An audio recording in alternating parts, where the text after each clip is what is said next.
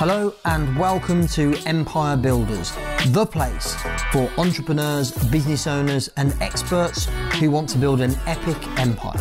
I'm Nick James and thanks for joining me here today. Today I am joined by a guy who has absolutely blown up over the last 12 months. I mean that metaphorically speaking, of course, not physically. Dan Astley, welcome to Empire Builders podcast. We're also streaming this on Facebook. Thanks so much for joining me today. Great to be here, Nick, and thank you very much for the invite, and great to see you again. Yeah, you too. And before I dive in, I've got so many things I want to ask. By the way, this episode is going to be amazing because Dan's podcast, the Pandemic Podcast, has reached over 5 million people, and it started it less than a year ago, and that is insane. So we're going to talk about that. But the reason why, there's many reasons, but one of the reasons why I asked Dan to join me today, as those that are in my community and follow my work will know, about, what are we, probably 6 weeks ago, 5-6 weeks ago, I got COVID. And over the last year, I've been occasionally tuning into Dan's live videos on Facebook and listening to odd bits and bobs here and there. I think we were on some Clubhouse rooms together as well. So I've been keenly paying attention to kind of content that he's been putting out and found it fascinating. But when I had COVID, I was literally sat there for like a week to stay at home with nothing to do.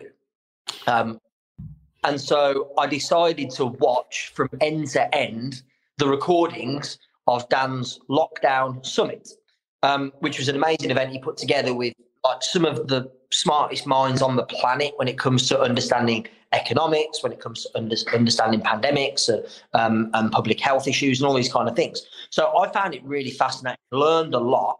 By the way, I must confess, it was kind of like a binge watch. It was kind of like a Netflix show, but I was kind of watching a couple of hours and then sleeping a lot.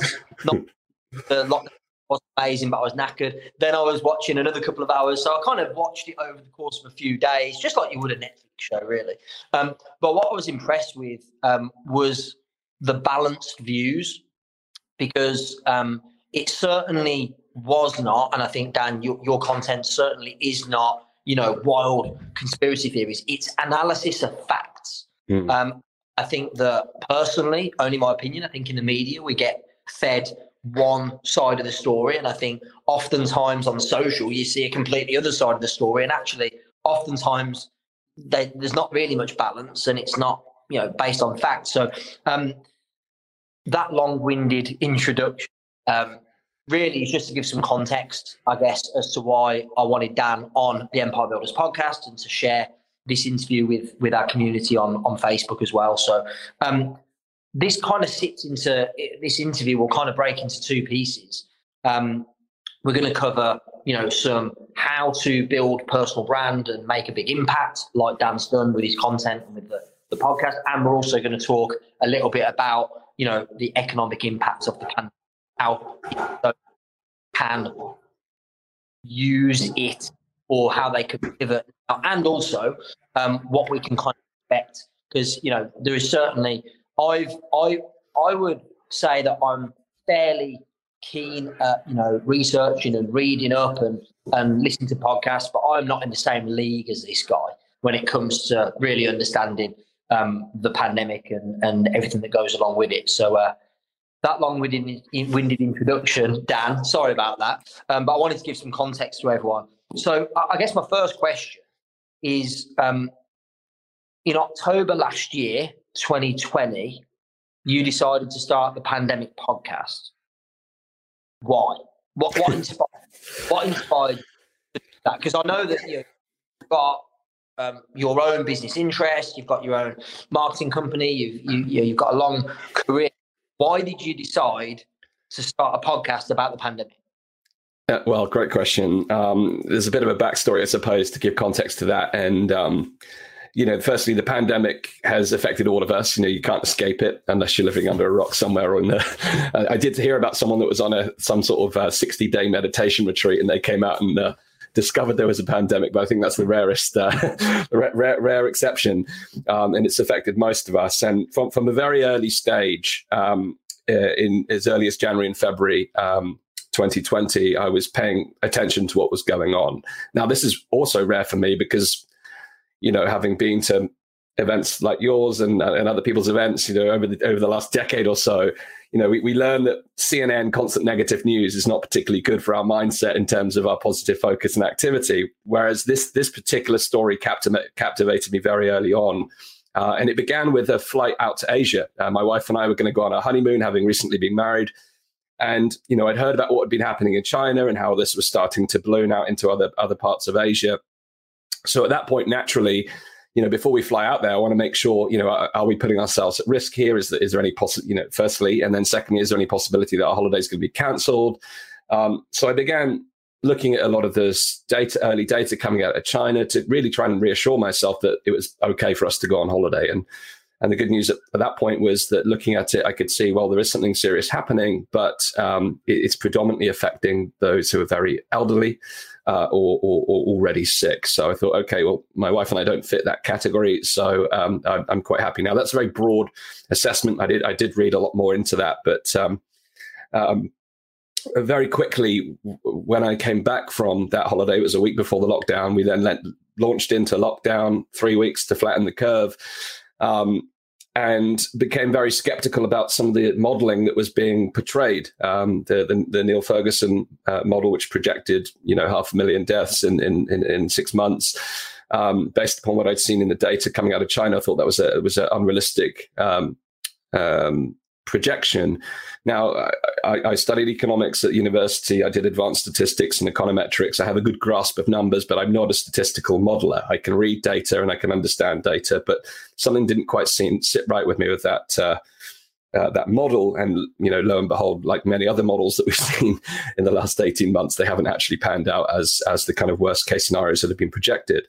So I became quite skeptical early on, which was coupled with, many of us at the time, we saw the kind of scenes in China with the dead bodies on the floor. It's very shocking, created a ripple effect around the world. But looking back now, you think that didn't happen anywhere else. That's slightly perplexing that this happened. So the kind of skepticism in me was triggered, but I gradually paid attention throughout the year, reading more and more. I've got a deeply curious mind. I think most entrepreneurs have. They want to understand how things come together and why things happen and why they work in the way they do. And it led me to read hundreds and hundreds of articles, papers, scientific analysis. And more over the months, I saw this divergence between what was actually happening in the data and the science and what was being portrayed in the press and the media and what we would witness on social media.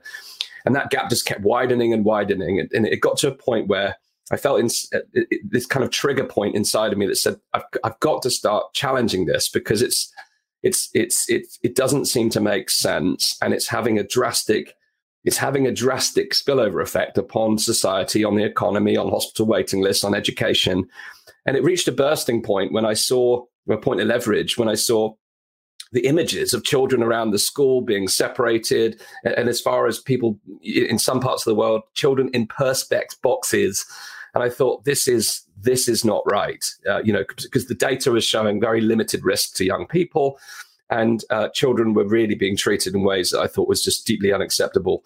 And something snapped in me and said, enough's enough. I've got to say something. And that led me to recording a video, which was not an impromptu video. I'd thought about it, but ultimately it got to a point where I said I needed to say something. So I picked up my phone, and without any, this wasn't a podcast, this wasn't a professional broadcast. And I recorded 20 minutes of just my observations and what I'd been witnessing. And I was really worried about doing that because it's a highly contentious subject. It's deeply emotive. People have lost loved ones.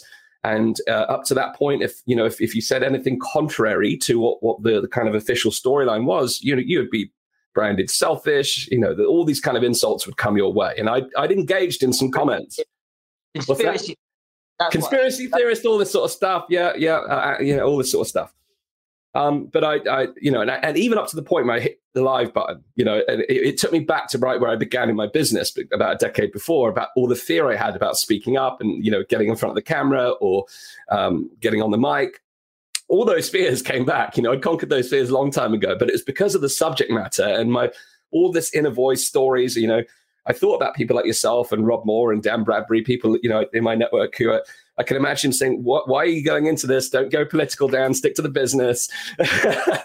And all these worries about what will my family think, what will my friends think, what will my clients think, what will my peer group think, all of these concerns and fears, you know, which is just another form of the inner voice that we have in other areas of business. I'm sure many of you watching this, if you come from the Expert Empires community, you know, starting out, you've probably gone through that journey yourself where that inner voice kind of holds you back from speaking up. But I just said, enough's enough, I'm going to do it. I hit live and off I went, 20-minute rant. And I didn't expect anyone to watch. You know, I didn't expect anyone to watch, but the number just started going up and up and up. I went from 10 people to 50 people, to 100 people, 200 people, 400 people. All of a sudden, there was 1,000 people watching live this video. I don't know how that happened. It must have just got shared, you know, the time of day. You know, you normally research when to go live with your content to get optimal views and traffic. Didn't go through any of that. I just picked up the phone, went live, 10 o'clock in the morning on a Thursday. And, you know, 1,000 people watched that 20-minute broadcast, and it just felt like it hit a nerve. It felt like it hit exactly where so many people were silently reflecting on similar thoughts, but unable to express them publicly because of, you know, the fear of being labeled a conspiracy, being called a theorist, or being called selfish or whatnot. And then that single video, in the course of 24 hours, went to 50,000 people, 100,000 people. Within 5 days, over 300,000 people had watched that video. It was shared 5,000-6,000 times within the space of a week. And put into context, I ran a project earlier in the year called Elevate Live, and we reached 100,000 people in the space of 45 days. And then, you know, in the space of a week, 300,000 people. But it to me, it hit on that shared pain, you know, so I'll pick up on that when we go into the kind of strategies around the podcast. But from there, I knew then that there was an audience, and I knew that there was other people like me who felt the same way. It took me another month or so to get started from there, but I knew that I had to continue that journey. Yeah, and I remember that. I was one of the, if I watched it live, I certainly watched it. Might have been after the fact, but I was one of those many people that saw that video, watched it. It struck a nerve. And what I love about what you've just shared is, first of all, I know that there are a lot of people listening to this podcast or watching this on Facebook who the fear you described about your thumb hovering over the live button, all of these thoughts about what my friends, my family, clients, or you know, what are people in the community going to think, or, you know, that is completely normal. Like we all experience that. Dan experienced that on his first video. I certainly still experience that sometimes now. And I thought that, you know, if you asked anybody else who creates content in whatever format that is, that they probably experience that as well. So first of all, I'm so pleased to share, because everybody listening, everyone watching, it's completely normal. What do you think it was about that video? You said highly emotive subject. I think, you know, the content of what you spoke about might have resonated with people, and no one else had really said anything, spoken out before. What do you think it was about that video that just made it fly and take off so quickly? Yeah, it's a great question, and I've watched it back, and I've read the comments, and I've tried to, you know, let me try and reverse engineer. Yeah, exactly. I did. Exactly. I thought, what was it about that? You know, was it time of day? All of these things. But there was just the deep resonance. You know, when you look through the timeline of the comments, you can see that the point by point, the kind of what I'd commentated on was resonating with how people were feeling and the frustration and pain that they were feeling. And, you know, it goes back to, you know, this wasn't that video was not created with the intent to build a pandemic podcast. I not even thought about it at that point. So there was no, you know, business planning around that video, where normally we would look at that. We would look at what is the pain and frustration that our audience has. How do we break? Isn't it ironic though that when, you know, and I'm the same, by the way, we will like look at creating a piece of content with an intention, with a commercial intention around it, and, you know, we'll put so much focus and energy and planning into it, and then it not work as well as something that I did just because I wanted to, because it felt, like even this interview, for example, I'm like, look, there is no business play for me here at all. I really enjoy listening to your podcasts and watching your content, and I want to share it with my audience. Like, that's it. And so, surprise me, episode downloads than we ordinarily do on the Empire Builders podcast. So I think sometimes you can almost over-engineer your content, and sometimes if there is, I think this is me getting a little bit esoteric and woo-woo as well. It's the intention. I think if the intention is just completely, if the intention is commercial, then it might have a different energy to it. It might come across differently. If the intention, you said, it was like, I just knew I had to say something. Yeah. And I think people picked up on that. If it had felt this guy's only doing this video for business reasons or for commercial interest, they wouldn't have all shared it for you. No. Well, to lean into that esoteric piece a little bit as well, in the days preceding this decision, I remember walking outside the front of my house. I try and get my, during the lockdown, the amount of activity one could do is limited. So I was trying to get in my daily 10,000 steps. So I'd go for my daily walks. And it was a beautiful, bright, sunny day. And I'd just been mulling over all of this stuff. I was thinking, I've got to say something. There was a build up to this.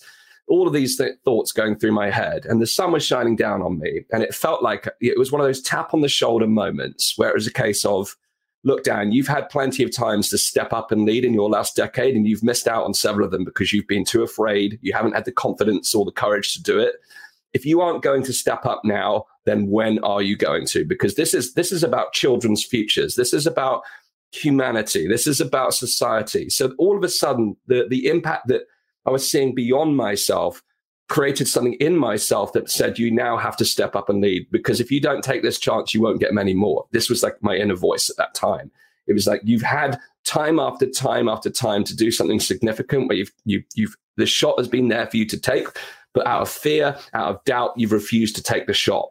And it was like, this time, if you fail to take this shot, there won't be many more shots for you to take. And it was just like this lesson inside of me saying, now's the time, Dan, that you have to step up. You have to become the leader that you were born to be. You've been preaching this stuff for over a decade, but now you've really got to step into your full self. And I think as a result of that, there was an internal shift that said, now I must lead. It was a conviction that came through from that. But then the authentic self that I'd, had been unraveling from 10, 15 years of self development really came to a head where I felt fully aligned in myself. And as a result, I spoke as myself rather than trying to be this voice or this image. I was fully authentic to myself. And I know that's cliched in the industry that we operate in, but actually, it was fully owning who I am and speaking into my own personal truth. And as a result of that, I think people resonated with the heart and mind in that conversation. And I think that for me is one of the biggest lessons I've learned in terms of where I've tried to communicate in the past and almost create this persona rather than putting forth the fullest version of who I am. Hey, it's Nick here. We'll get back to the show in a moment. I just wanted to tell you about a brand new free training I've put together for you, all about how I went from 0 to 6 figures to 7 figures to multi-7 figures in my business very, very quickly. So you can go and download that brand new free training at expertempires.com/free training. And when you do that, you'll also be given the opportunity to book a free, no obligation strategy call with one of my team so they can help you individually plot your plan to growing your business from wherever it is right now, if it's 0 to get to 6 figures fast, or if it's already at 6 figures to move it to 7 figures or multi-7 figures as quickly as possible. So go to expertempires.com/free training.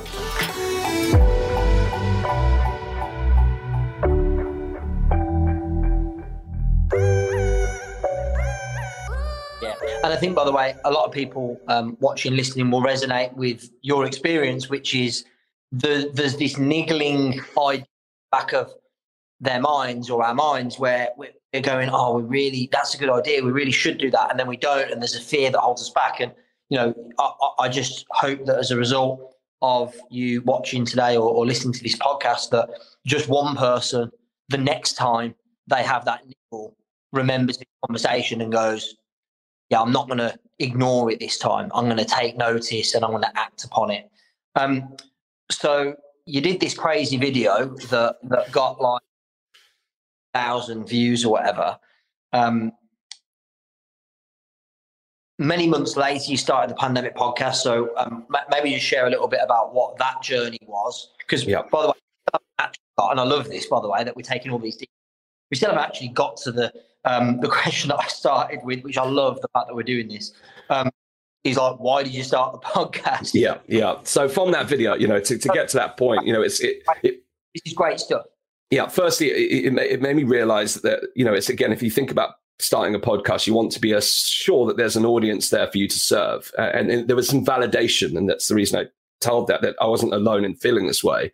And, it wasn't just a small amount of people that felt that way. There was a sizable group of people. So I realized that it was giving myself the permission to go further with that subject matter from that video, but then deciding, I've got all these other business interests and I've got all these other content forms, but this feels too important to not address. There was very few people out there addressing this subject matter and very few taking what I would describe as a kind of balanced, critical view on the situation. So I wanted to kind of use the tagline for the show is question everything, to use my natural entrepreneurial curiosity to explore all of these different subjects and seek answers and to publicly showcase that discussion, because we had that weight of narrative and there was no counterbalance to it. So initially, I really wanted to kind of not deliberately take a counter narrative position, but to question some of the things that we are being seeing.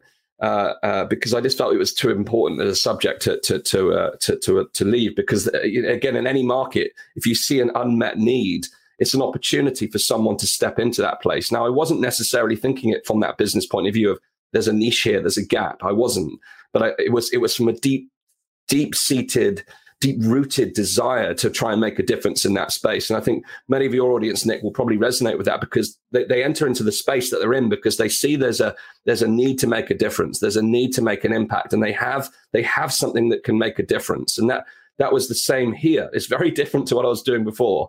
But I had the mechanics. It's my third podcast that I launched. I know how to launch a podcast. So it wasn't from a,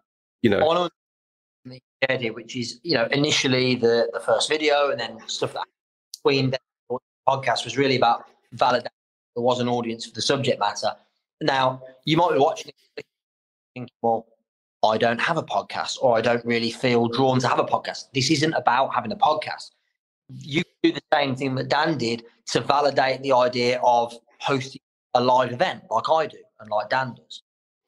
You could use this strategy to validate the idea of creating an online course or inventing a product or a solution of some sort. It doesn't have to be even a course or any form of expertise. So I think what Dan did, and what I think the listeners and viewers should take on board, is doing small things which might become big things, as your video did, to validate that there is an audience, there's a demand. The amount of times I've seen people launch a podcast and it's bombed, or attempt to run a live event. You and I, Dan, both know how hard that is. To room, it's not easy. I've done that for many, many years, and the amount of times I've seen people try and fail. So the validation piece, really, it's not the first step. It's a step that happens before the first step in most cases. Yeah, indeed. So really, that was. Having made that video, having seen the fact that there was a limited pushback on these type of information, I just felt like this is something bigger than anything else I've ever taken on. And I just felt compelled. It was a tough decision because, I had lots of other projects, I had lots of other ambitions. But as a result of making that decision, we can talk about where that's led to in terms of firstly, we can talk about how we grew the audience, but how it's shifted who I am as a leader, as an entrepreneur, but also now it's helped me even further clarify, the age-old adage of, take massive action and, the way will show itself, start with why and how will follow. Absolutely has been true here for me, because it's helped me make distinctions about my own entrepreneurial style, my own leadership, but also it's clarified my vision even further, and it's given me even greater conviction in my existing mission that I defined. But it's given me a real understanding of my place in the world and how I can now use content and events and all these different things to really make a difference in a way that I'd never seen as possible before this. So, the motivation for starting the podcast was really to explore these key issues in a space where they weren't being aired. But more broadly, it was driven out of my concerns for where society could end up if we don't tackle some of these issues. And that still drives me now today.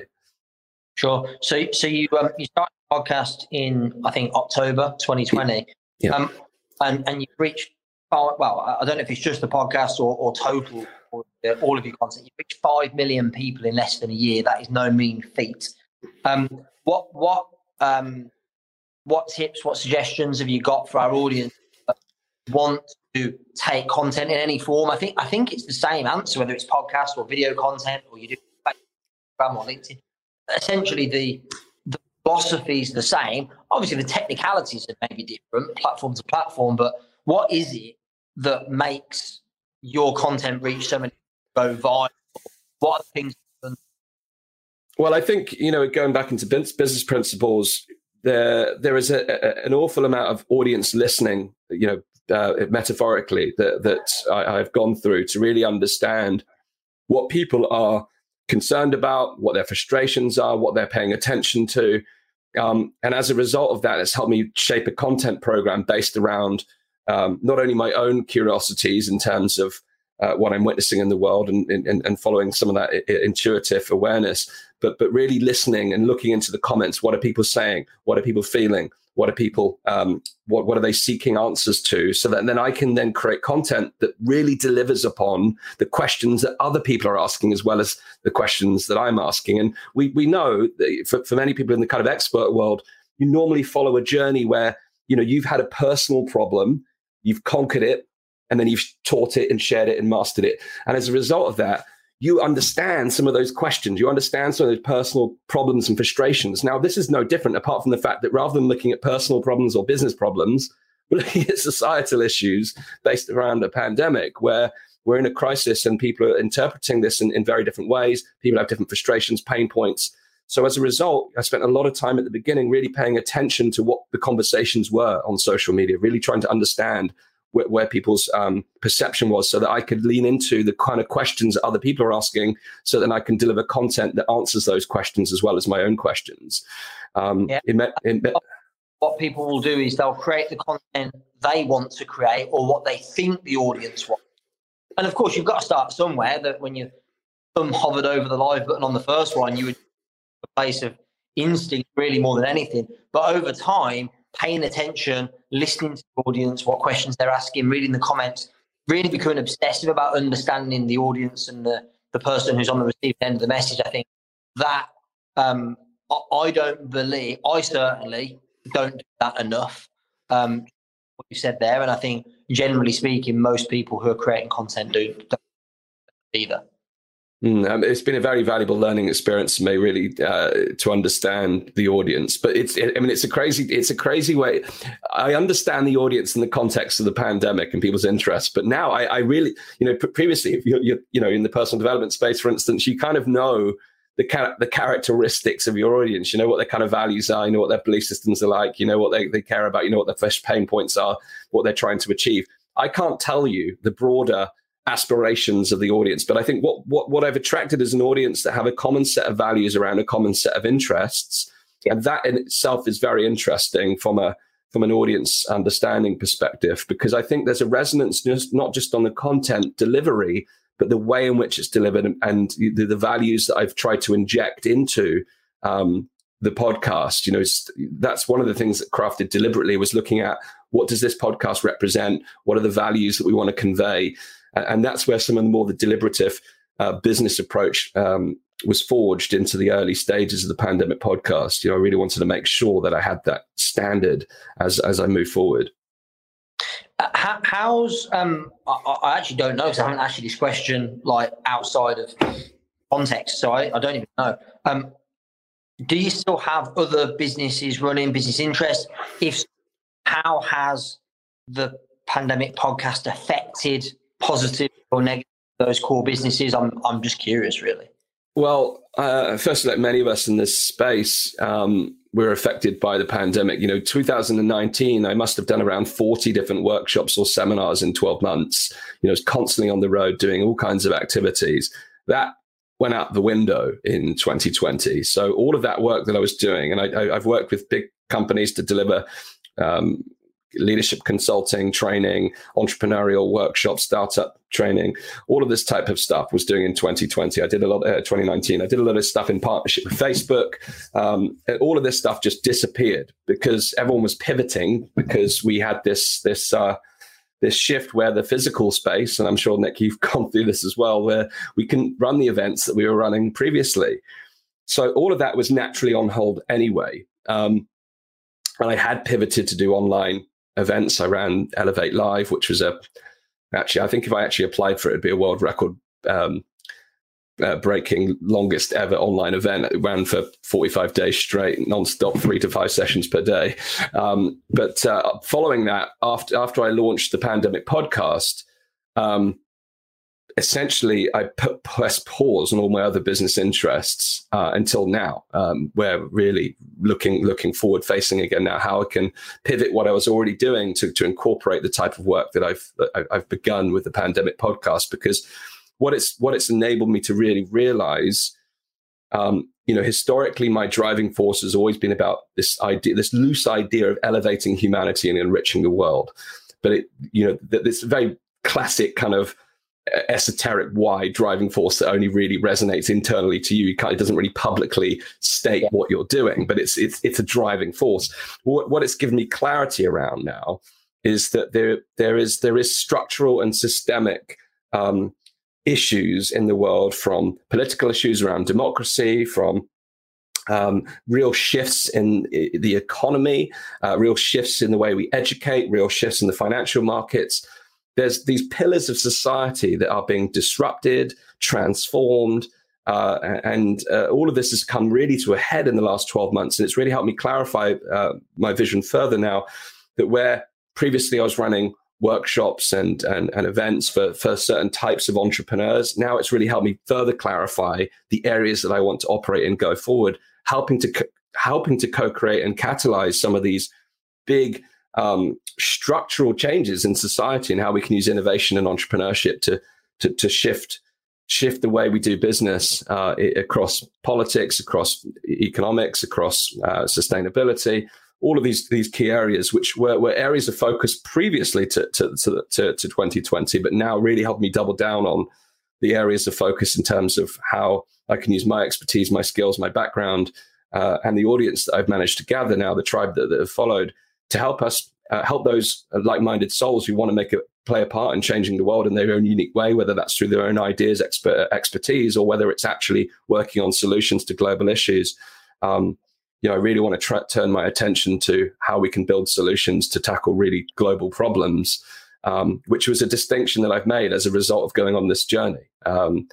Like many entrepreneurs, our visions ever expand and they never cease to slow down. But this has really now given me razor clarity. And as a result, my business at this very moment is pivoting. So I'm re-energizing what began in 2020 and 2019 through Elevate Media to now where it will go 2021 and beyond. But to answer your question, I had to put it on pause, and as a result, had to monetize the Pandemic Podcast, which I simply did, with a donation-based model where just gave people the opportunity, if they wanted to support the show and support the content, support the research, support the development of the podcast, then they can kindly donate if they wish. So there was no formalized model at the beginning, but it's helped sustain the show and grow it. And going forward, we're looking at building community-based programs to tap into some of the shared interests that have emerged from the audience, as well as other events and workshops off the back of this, including the Lockdown Summit, which you shared that you'd watched. Yeah, I guess one of the things that I'm wondering, do you see a point in the future, whether that's near future or far down the line where the Pandemic Podcast is no longer relevant? And do you see like change the brand of it or change the subject matter? Like, I don't know if this is even part of the plan or you're just rolling with it. I mean, what's Well, so off the back of Elevate Live, which is what we ran at the beginning of 2020, we had 5 different segments across there. One was personal development, and it was really designed. It was launched to coincide with the lockdowns. It was a deliberate program to help people remain engaged, motivated, focused during this lockdown phase. So we had 5 different channels, effectively, over 5 different areas: personal development, finance, business, health and well-being, spirituality, and had content across all 5 of those channels. The Pandemic Podcast was always intended, when it was launched, to be the 6th channel. And the ambition was to continue across those other 5 channels. But the Pandemic Podcast grew so fast and quite clearly became the dominant need that doubled down on creating the Pandemic Podcast. But you're absolutely right. It will have a limited shelf life because, we're all hoping this thing. Well, I don't want to be. I'm kind of hoping that like kind of disappears and is no longer relevant very quickly. But I also love the content and what you market. So it's kind of like a bit of a double-edged sword. Well, we all hope that it moves on. Even myself, now that we've built this momentum. But the reality is, as I mentioned, as we've gone through this, it's not just about a virus. We're looking at the shifts that we've witnessed politically, economically, socially, culturally. It's really taken a lot of world problems, institutional problems, industry issues, and it's brought them to a head. So, we'll probably talk about this towards the end of the conversation, but as a result of that, there is so much opportunity in the world on the back of this, and there always is within a crisis. Many people will struggle, but many will see the opportunity. And, I've heard like an echo in my mind throughout this crisis, mentors that have gone before me who have always spoke about how in the moments of crisis, those who understand how to see and take the opportunity will be the ones that prosper out of crisis. And it's a mindset, and it's not out of trying to exploit the situation. That's a misnomer. That's not the situation, but it's understanding how you can make the best of a situation. And the reality is there have been some seismic shifts in the last 12 to 18 months. And as a result, the landscape of the world is changing. And when that happens, when there's tectonic shifts in society, there is enormous opportunity because of the level of the problems that are created. And where there's a problem, there's a solution. And where there's a solution, there's an opportunity. So yes, the Pandemic Podcast will have a limited shelf life. Our tagline is Question Everything, which became the brand for the Lockdown Summit. And that idea of questioning everything is in some ways taking a counter-narrative perspective on world issues, because again, what this last 12 months has made me realize is that the what we see and what is real is, and the story that led to me starting the Pandemic Podcast is not limited to the pandemic. The establishment runs the world, and everything we know about different areas of society isn't necessarily how it's portrayed in the media. So there's a real opportunity with a Question Everything brand to actually take that into other parts of the world, whether that's economics, whether it's sustainability, to understand. And if you've watched, you mentioned Netflix, I watched the Seaspiracy show. I don't know if you've seen that one. Yeah. Really changed my mindset. But again, it helps you understand what's really happening in an industry where, climate change is a really important focus of people. But actually, what are the things that really are going to move the needle? May be different from what we see in the press versus what we now see in this kind of counterculture presentation. So the Question Everything brand now has a real opportunity to start to lean into some of these other pillars within society and start to ask those questions and to start to unravel some of the global issues in a way that helps people to understand what's happening, but then lead to platforms where we can explore solutions. And again, that's where the kind of entrepreneurial aspect comes in, where it can create think tanks, it can create accelerators and create opportunities for entrepreneurs to come in and say, actually, over here, there's a real opportunity. How do we start building solutions? So you're absolutely right, Nick. The pandemic issue, it will have a limited lifespan. Unfortunately, the reality is I don't think it's going to go away anytime in the next 6 months, 8 months, 10 months. And the spillover effects of the response to the pandemic are going to take years to overcome. Hold that thought, because I want to get into that in a second. What I think is really interesting, I want to highlight for everybody watching and listening, that, and this is wasn't deliberate, but it's actually a great business strategy that I often talk about. The Pandemic Podcast is a specialist, it's a specialist product, if you want to call it a product. It's a specialist. It's a very niched content piece, and everything that you talk about is within that content. That will not last forever, and as we've said, there'll be a shelf life to it. But the audience that you've built from it will last far longer, maybe even forever. You can then switch in. You mentioned the question. I'm like, you could definitely switch into the Question Everything podcast for sure. And that would give you much more scope to talk about other issues as well. So I think what you've done is brilliant. And a lot of people watching, listening can learn from that, in that if you'd started a podcast just about broad world issues, it wouldn't have got anywhere near the traction as what you had. But now you can build whatever you want on the back of it. You can kind of stand on the shoulders, if you like, of the Pandemic Podcast and the personal brand that you've built over the last year or so. So we haven't got loads of time. By the way, I don't know how you are for time. I've got 25 minutes. I don't know. Same. Yeah, about the same. Yeah. We didn't actually talk about an end. Yeah. We think I know what we're doing, but not always. So let's get into the big question I want to ask remember that our audience are small business owners. The big question I want to ask really is what do you think happens next? You're probably the one person I know that's most researched, most on this matter. What predictions? I know you haven't got a crystal ball and you can't look into the future, but what predictions based upon what you know and understand? What can we expect? Because I've been, as you know, Dan, I'm in the live events business, and I was because I'm really optimistic naturally. So, I had to postpone an event in March 2020, and I was like, we'll just run it later in the year. Yeah. Fine. And then it got September, and I'm like, yeah, we'll just run it early the following year. And in the end, I went, well, screw this. I'm just going to run the equivalent event as a massive online global event. We did, and it was amazing. And I'm actually running a live event in September 2021, depending on when you're listening or watching this. So I've got an event happening live in a couple of weeks. And, I always think optimistically. I always see the opportunity, the best case scenario. But, yeah, I'm like, if you'd have asked me a year, 18 months ago, how long this thing was going to last, I'd have said 3 to 6 months max. And here we are 18 months down the line with no kind of sign of the end coming. So, yeah, what do you think for businesses?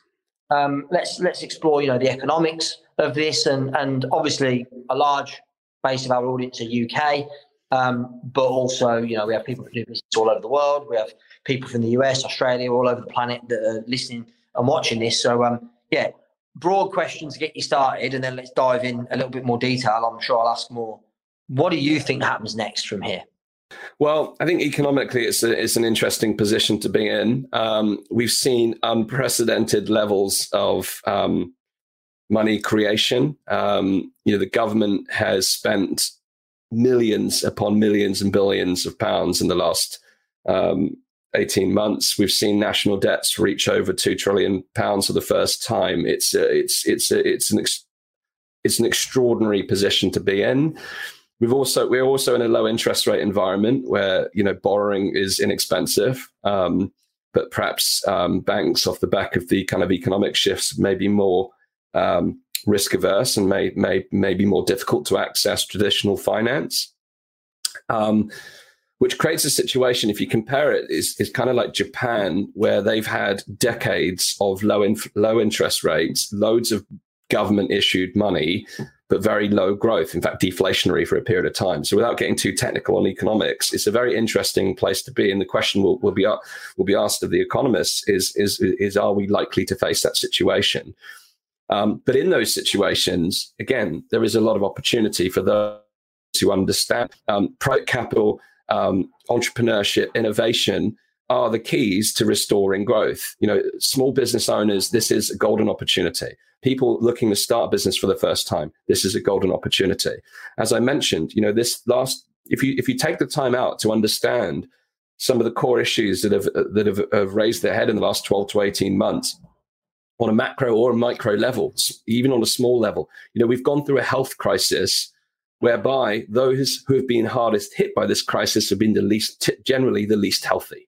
We have a health crisis here in the United Kingdom. So if you're a health coach or you're a nutritionist or you're a personal trainer, your expertise is in helping people transform their health and vitality. You're going to have people right now who are going to they'll be looking for answers about how they can safeguard themselves for the future, the next issue that hits the world, because inevitably we'll hit another health crisis of some description at some point. So people's attitudes have shifted towards their health. So industry by industry, there's shifts. Nick, you've talked about how you took your events online. There's going to be a more rapidly adoption of virtual and hybrid type models, whereby again there's great opportunities, access to global audiences, access to global markets. We are in a unique opportunity where the economy, yes, may be dampened and it may be down, but there is more problems in the world than there was prior to the pandemic, and as a result, there's more opportunity in the world. And it's just down to that entrepreneurial mindset to hunt and look for the audiences that have needs that are unmet, to look for problems that are being underserved or undersolved. And really, there is a great opportunity here for those who are willing to double down on their businesses, to really reassess. I think what's important here, to really understand who our audience was yesterday may not be our audience today. Who was our customer yesterday may not be our customer today, because the landscape has changed. Having been in financial services during the last recession, one of the biggest problems I witnessed was that during times like this, people ignore what's happening. They kind of bury their head in the sand. You cannot ignore the economic markers around you. You have to make sense of the economics.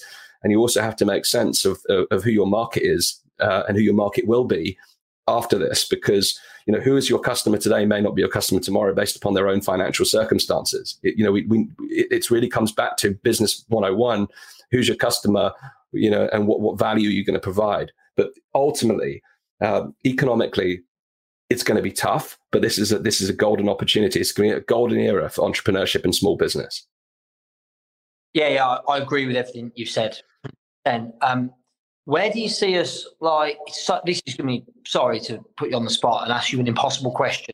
I'll ask it and then I'll qualify what I mean by it. Where do you see the world being in like 12 months' time?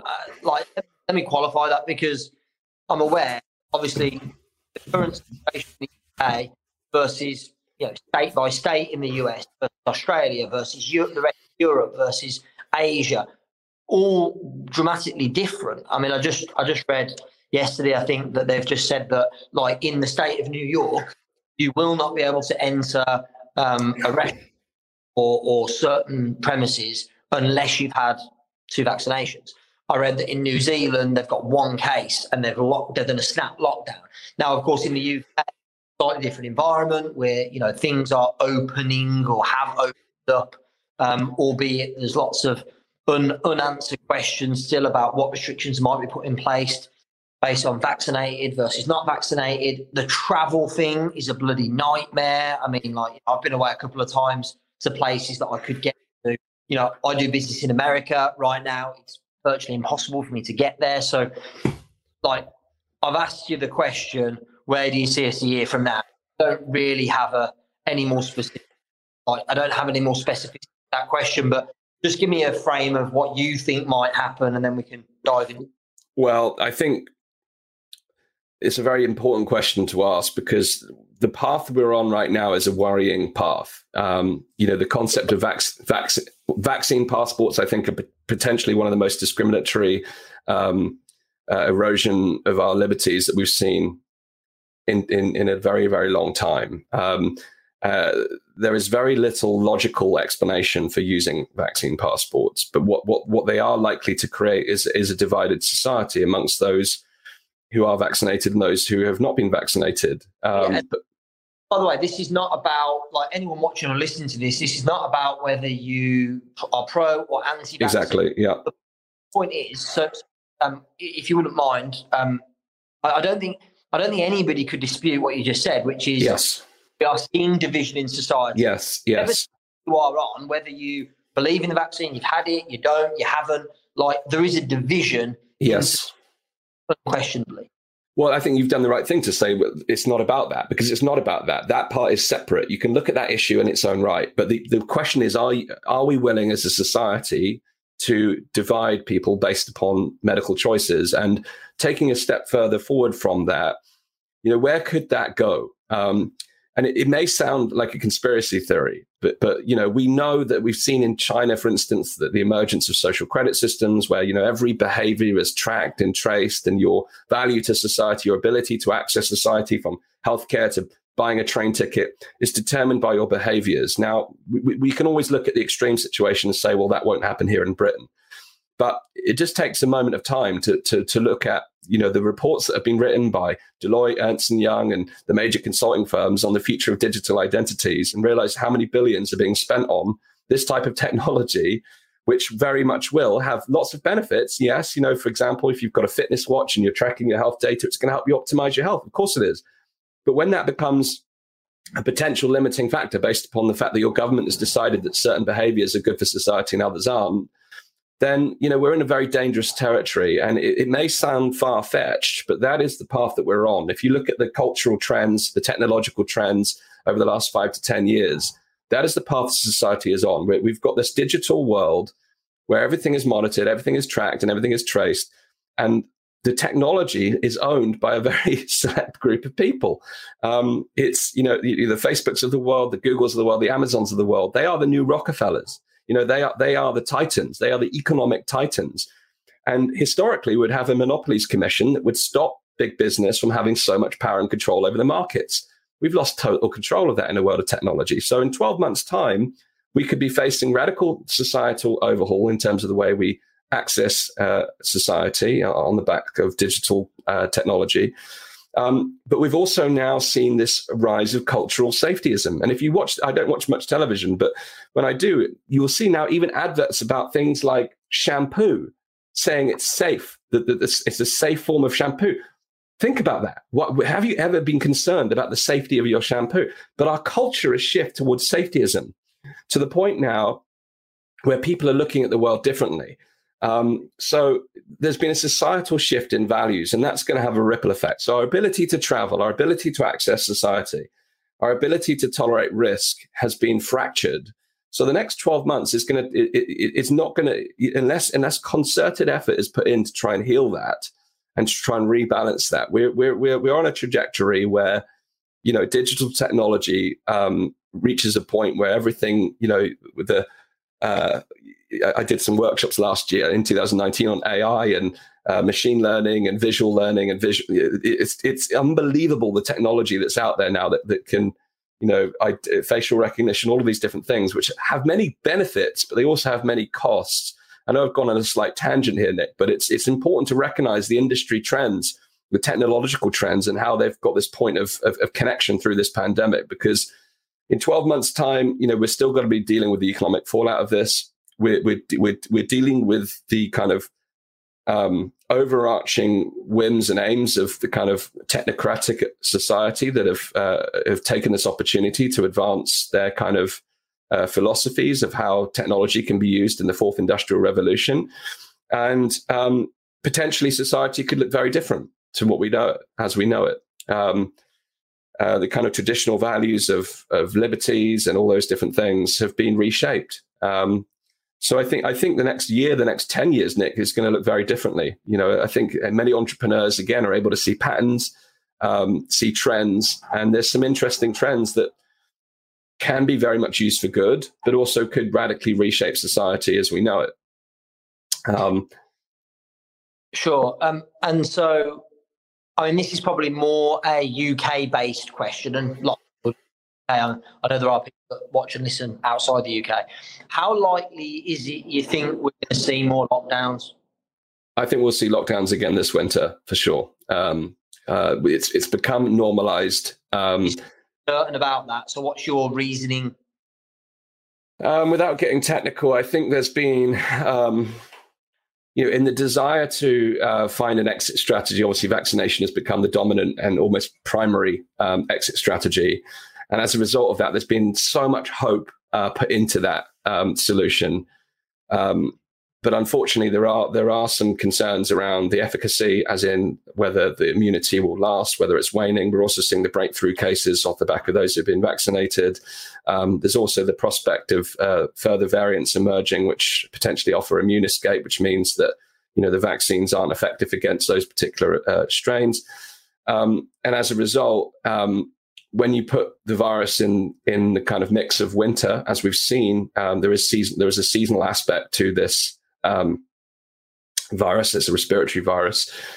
Inevitably, it's going to be much harder on the vulnerable during the winter months, sadly, and we have to be prepared for that. We have to be ready for that. It's possible that with the changes in the health secretary, who seems to be more driven by the idea of living with the virus, but at the moment, words and actions aren't corresponding. We're not behaving like a society that's trying to live with the virus. We may be over these summer months to a degree, but we were last summer as well.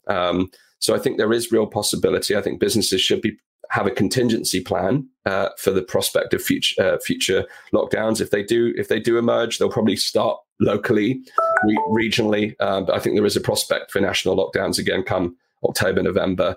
I hope I'm wrong, but I think it would be remiss of business owners not to at least have a contingency plan for that. And you could expect them, if they do arrive, it's likely it will follow the same patterns we saw before between November, March.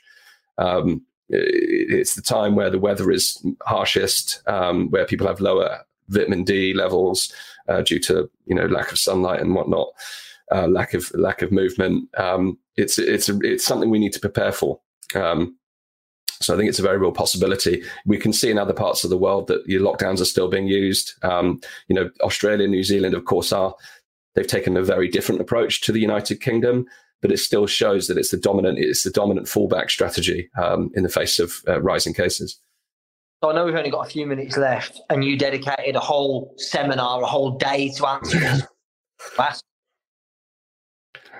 effective are lockdowns as a strategy based on your research? I know you've obsessed over this for the last year. How effective are they as a strategy, in your opinion? Well, they can have an effect on limiting transmission, but the weight of the evidence is showing that it has very limited impact on mortality. It may delay mortality, but it's essentially kicking the can down the road, which is a horrible phrase to use in the context of death. But if the primary outcome is to reduce the adverse outcome of death and mortality, then there's a lot of different evidence. There's over 50 different papers now that show that it's had very limited impact upon mortality itself. But if you look at the flip side of the impact it's had on education, on hospital waiting lists, on business, on social lives, on weddings, funerals, the kind of the aspects of day-to-day life, the collateral damage that's caused off the back of them far outweighs the benefits that have been gained. Now, when I say things like that, people say, well, what's the answer? Well, the reality is, if you take the time to read the kind of public health manuals that were created for situations like this, epidemics and pandemics, you'll never find a public health textbook or guidelines that advocate or even endorse lockdowns. It's never been considered before. It's always been ruled out. The opening session at the lockdown summit was why were the pandemic rulebook thrown out of the window to tackle COVID-19? The reality is we do have methods of clearly identifying the risk categories. We've got over 18 months of data now of post-infection data, hospitalization data, mortality data to really understand who are the risk categories with COVID-19. There's always going to be exceptions. You're going to still hear the stories of young people who sadly lose their life. It's the same with flu. It's the same with every other illness. Unfortunately, there's always exceptions. You don't mind me interrupting. This is me giving my personal opinion. It's not the same because you don't hear the stories. No, true. That's true. Look, unfortunately, these things happen anyway. Like you said, the occasional rare case of somebody young in their 20s who was healthy, died of COVID. It happened. It has happened. Unfortunately, I'm sure it will continue to happen.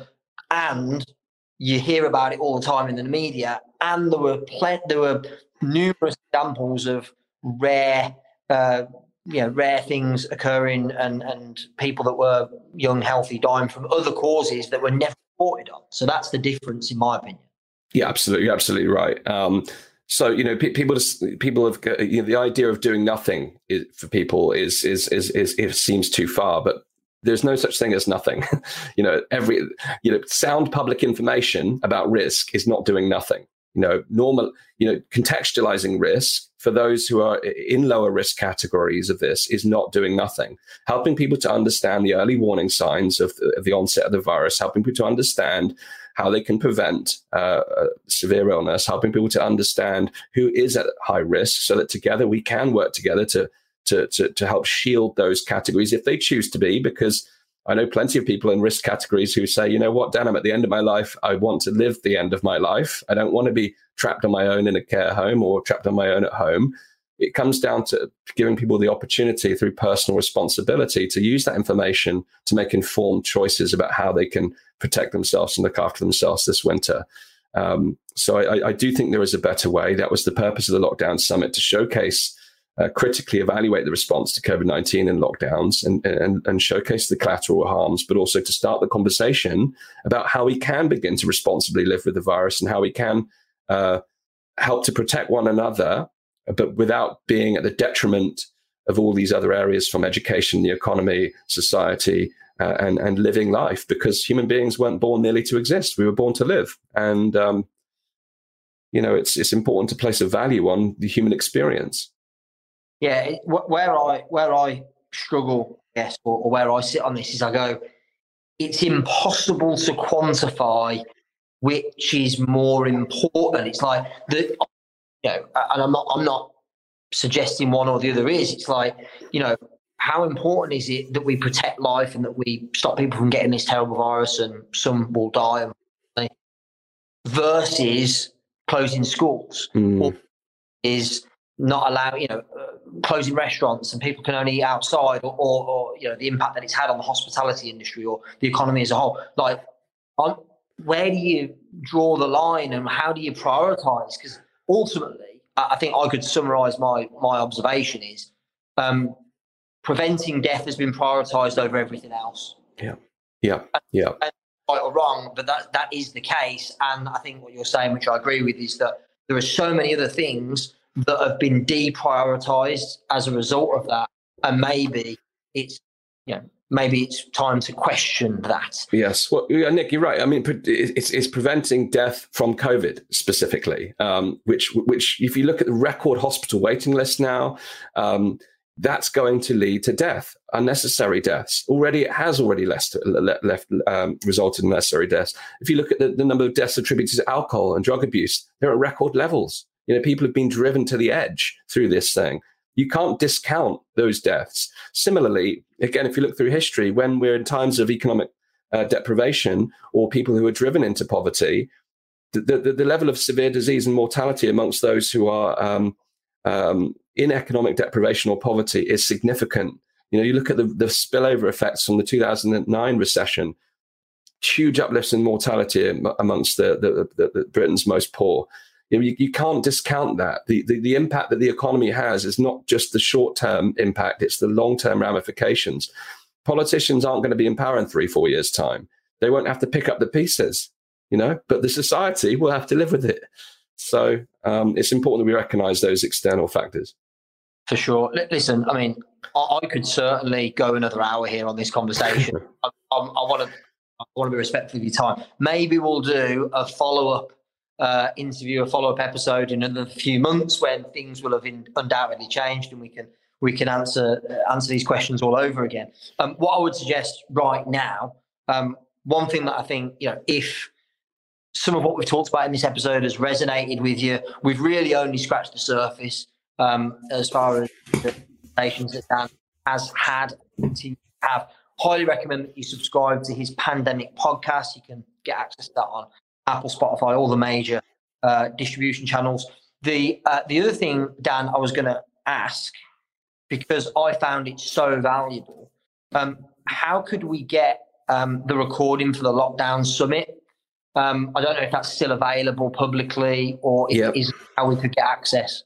Yeah, so you can go to questioneverything.io. That's questioneverything.io, so you can access the full recordings. And if you look up the Question Everything YouTube channel, which is the tag is Question Everything Talks, you'll find all of the individual talks. So if you go on questioneverything.io, you'll see the full 9-hour summit. If you go on the Question Everything YouTube channel, you'll see each talk broken down, where you can watch each piece by piece. What we'll do is we'll put the links in the show notes for questioneverything.io and the YouTube channel, and to subscribe to the podcast. But Dan, Aston, Gregory, thank you so much for your time today. Really appreciate it. Hopefully those that have been tuning in, watching live, those that are listening on the Empire Builders podcast have also found it valuable and interesting. And I'm sure this won't be the last time we have the conversation like this. I'd certainly love to follow up episode with you in a few months' time for sure. That'd be great. Thank you, Nick, and thanks for having me again today. Okay, that's it for today. Thank you so much for listening to Empire Builders. Please subscribe, leave us a review on Apple, on Spotify, on other platforms, and share the love, tell your friends. Remember, till next time, the more you connect, the more you collect.